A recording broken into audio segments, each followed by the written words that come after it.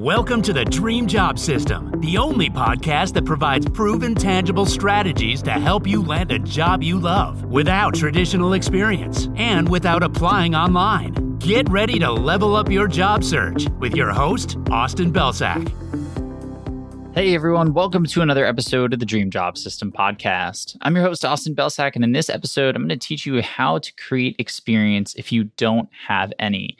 Now, this is going to specifically be helpful for two types of people. One, you could be an intern or a student who is looking to build experience in a field that you want to get into after you graduate. But let's say that you didn't quite get the internship that you wanted, or maybe you didn't get an internship at all, and you're feeling a little bit behind. All of your friends have internships and you're not quite sure what to do. This is a great way for you to actually go out and build the specific experience that you're looking for and have a lot of fun doing it.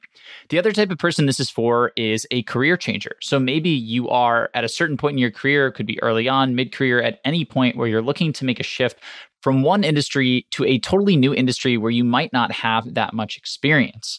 In both of these cases, if we want to win and we want to beat out the competition and actually get the results we're looking for, we need to have some sort of experience to speak to. And that experience needs to be a little bit different than what everybody else is bringing to the table. So if you are that student, right, you're typically competing on all the same stuff. You're competing on GPA, you're competing on your major, maybe what internships you have. And if you are not at the very top of all of those, we need to find a different way to go out there and build and create experience that's going to get you noticed. And if you are further on in your career, if you are a professional who's looking to make a change, you're going to get dinged for not having enough industry experience, not having enough direct experience. And so we need to find a way to build that experience so we can overcome that challenge. And that is exactly where this strategy comes into play today. So one of the most beautiful things about the internet and the age that we live in is that it's never been easier to go out there and create your own experience for free. And this is experience that companies are actually going to buy into. They're actually going to hire you based off this. And you can actually get paid to do it if you set this up the right way. So I can say all those things because that's exactly what happened to me. When I was transitioning from healthcare to Microsoft, I needed to go out and build my own experience. And that's exactly what I did. I taught myself digital marketing. I started freelancing my skills. At first, I volunteered them. I gave them away for free to build case studies and to actually hone my skills to the point where I could offer them for a fee. Then I started doing that, and people were actually paying me to learn. I was getting paid to hone my skills in this brand new industry I was trying to break into. So that is one very specific example for one specific person, but that is essentially what we're looking to do here. We're looking to create our own experience in a brand new field. So how do we do that? Well, essentially what we're going to do is we're going to identify a set of target companies and target areas at those companies. So what this really comes down to is thinking about the companies in the industry that you want to get into, and then the specific job title that you want to get into. So for example, you might want to be a marketer for SaaS type businesses. So maybe you want to be a marketer for a company like HubSpot, or a marketer for a company like Salesforce, or something along those lines. Or maybe you want to be a graphic designer for e-commerce companies that cut out the middleman. So maybe you want to be a graphic designer for a Warby Parker or an Away Luggage or a Harry's Razors, something like that. What we want to do is get to that level of specificity, because that brings us to our next step, which is essentially looking at our target companies, making a list of our target companies and beginning to research them, beginning to audit what they're doing.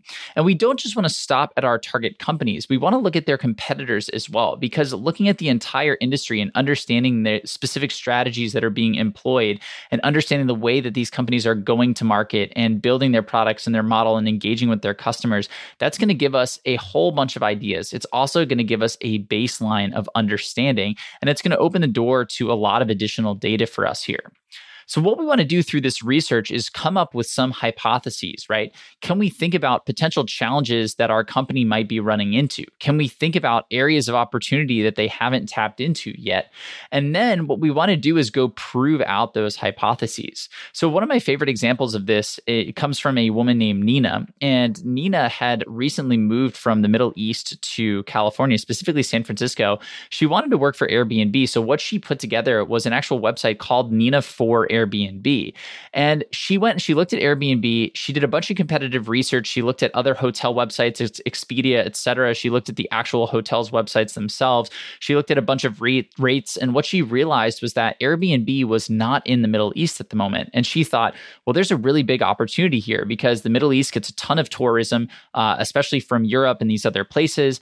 And I think Airbnb could make a lot of money. So let me create a business case around this. So she took her unique position to see an opportunity, and then she actually went out and built out the business case for that opportunity. So that's essentially what we're looking to do here. We're looking to audit your target companies. We're looking to come up with a hypothesis around how they could solve this challenge they're running into, or how they could tap into this opportunity they might not be seeing, or how they could improve their general experience for their customers. And then we actually want to build out an entire plan for how we might execute on that. And this is awesome for a couple of reasons. First, when we go and build this thing, we're creating a real experience. So whether or not we get the job at one of these target companies, we have something tangible that we can point to where we can say, look, this is the type of work that you'll get. This is exactly how I think. And that's such a clear value illustration. In addition to that, we have something built out for our target companies. So if you picked the companies that are at the top of your list, you can actually attach this with your resume. You can bring this with you to informational interviews. You can bring this with you to formal interviews if you get there. And this is a true showing of going above and beyond to illustrate your value.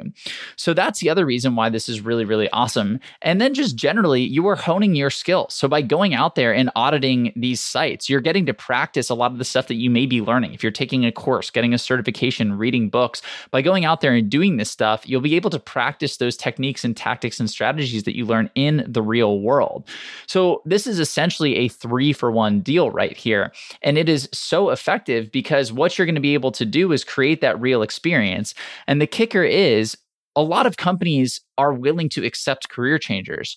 But the problem is most career changers think they can just take a course or they can just read a book and all of a sudden they're qualified. And that's not necessarily true because anybody can go out and take a course. Anybody can go get certified. Anybody can read a book. But companies don't care about that knowledge because anybody can do it. Instead, they want to see what you can do with that knowledge. They want to see the outcomes. And so that is essentially what we're proving here. We're saying, hey, I'm going to go beyond the knowledge to show you that I can take what I've learned and implement it and help you get results. I can show you specifically what I would do if you hired me here. So this is one of the best ways to go about all of those things that companies are looking for. And the cool part is you can actually create some compound effect here by creating multiple projects. So you don't have to just stop at one company.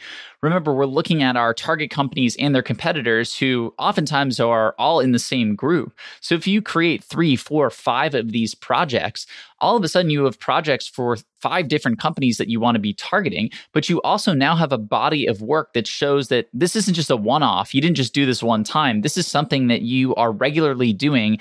And you have a larger sample size to illustrate your value and prove your worth to any of these companies. And that would actually be my recommendation. I would sit down and think about how much time you can allocate to this every weekday, whether it's half an hour, maybe you do half an hour Monday, Wednesday, Friday, and 2 hours Tuesday, Thursday, whatever works for you. But if you can chip away at these projects on essentially a daily basis, you can make some headway really, really quickly.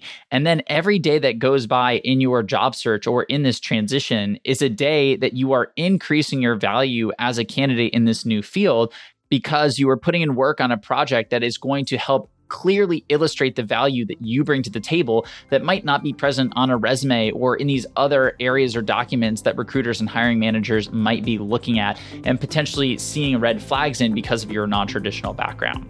So that's it for today, but I promise you, if you do take the time to invest in creating some of these portfolio pieces, some of these case studies that clearly illustrate your value in the real world, you're going to have a much easier time switching industries and beating out the competition. So thank you as always for listening, and I will see you in the next episode of the podcast.